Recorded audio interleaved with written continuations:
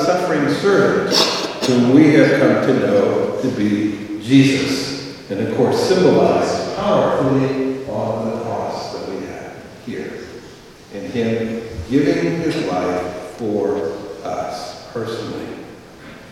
And then in the letter to the Hebrews, we hear again about Jesus, but we hear about Jesus who has risen to heaven. We hear about Jesus who is in his glory, and we hear about then who we are called to be in that movement. And it's really us approaching the throne of heaven, the throne of grace, which is what the letter to the Hebrews tells us. And as we approach the throne of grace, we ask for mercy. We ask for the mercy of God, and letting God's mercy flow over us. That's really a Eucharist moment here in the church, the cathedral. We're asking for God's mercy to just flow us from the throne of God's love. It's really wonderful. And that sets up the Gospel of St. Mark for us. And of course, it's a story we've heard many times, and lest we get ourselves caught in the story again, the sons of Zebedee were doing what we do often. Lord, what's in it for me? What's in it for me? I remember trying to think of the baseball movie, and Field of Dreams, and he kept asking in the movie, what's in it for me? And of course, the person who represented, I guess, God or whoever, said, if you build it, he will come. And he finally looked to the person that was the catcher, who took off the catcher's face mask, and it was his father, whom he had not seen nor heard from. And that was a loving moment in which they got to play pitch together. Simple moment, but a moment of mercy and a moment of love. Well, we are called into that kind of special relationship with Jesus, too.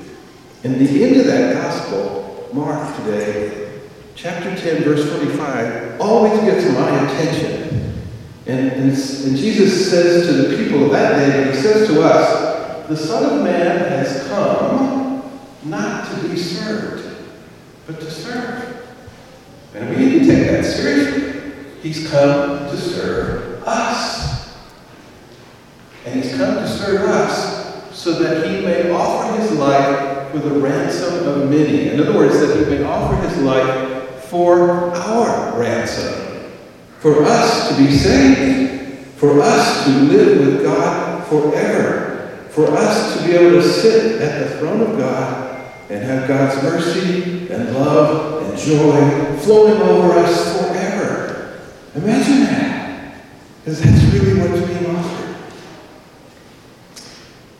Now, to bring it home, there's a couple some years ago that shared a true story with me. Their son Bobby, who was probably about somewhere between 8 and 10, roughly, was consistently late walking home from school. And it got to a point where the parents were getting super concerned. What's he getting into? What's going on? And so those parent questions, the hairs on the back of your neck starts to come out. Parents, what that feels like, right? So they finally sat him down, Mom and Dad, and said, Bobby, do you understand you're late coming from school every day, and you're late for dinner even, and we're concerned. And Bobby, of course, as a good 8, 9, 10-year-old boy would say, I understand. So the dad said, okay, Bobby, the next time you come home late, especially for dinner, you're going to have bread and water at your place instead of a full dinner. So he asked him, Bobby, do you understand? Bobby said, I do. So a couple days go by. Bobby did pretty good for a couple days. But then this one day he came in late again. And it was time for supper.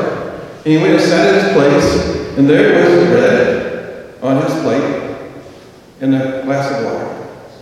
He looked at it. He looked at his parents.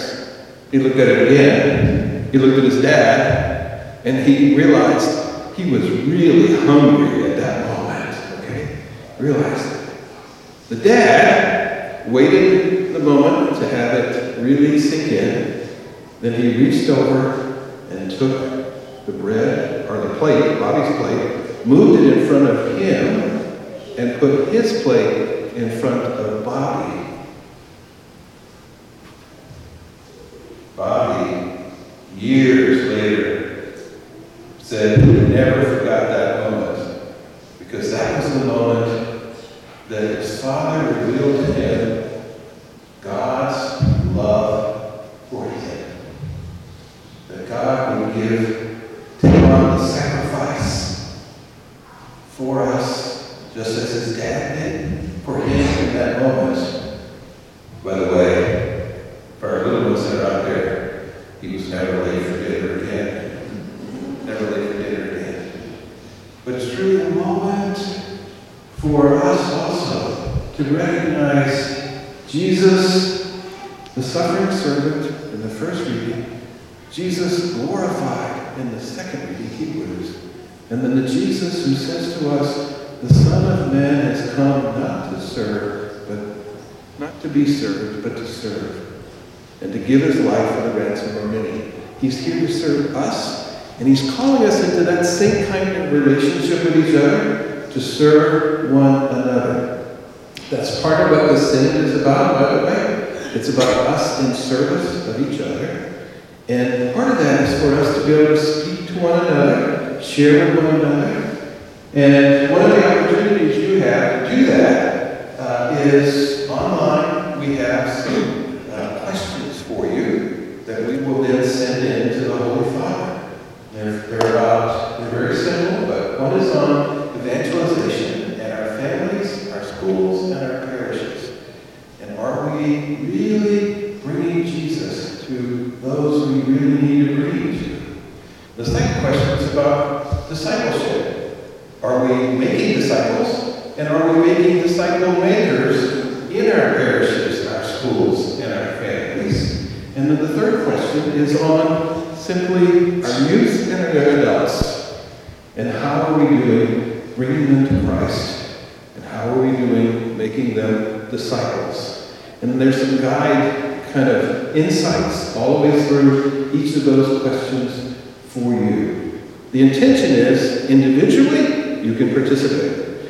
As a family, I encourage you to participate and share those questions with each other.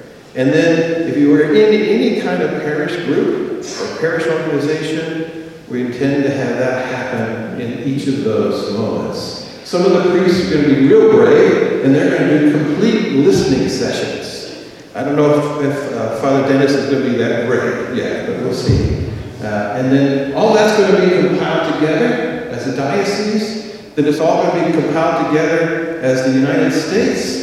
And then it's going to be all compiled together in the world and go to the Synod in Rome for 2 years from now. I have not been invited to it yet, so we'll see. And so that's us coming together in communion, so in unity, participating together in the love of Jesus Christ in service and living our mission, which is to make disciples, baptize all nations, teach them to do all that he's commanded us, and know that he's with us to the end of the age, because the suffering servant has given his life for our ransom, that we may live with him forever. Amen. Pretty close. Amen again. Amen. I can sit down now.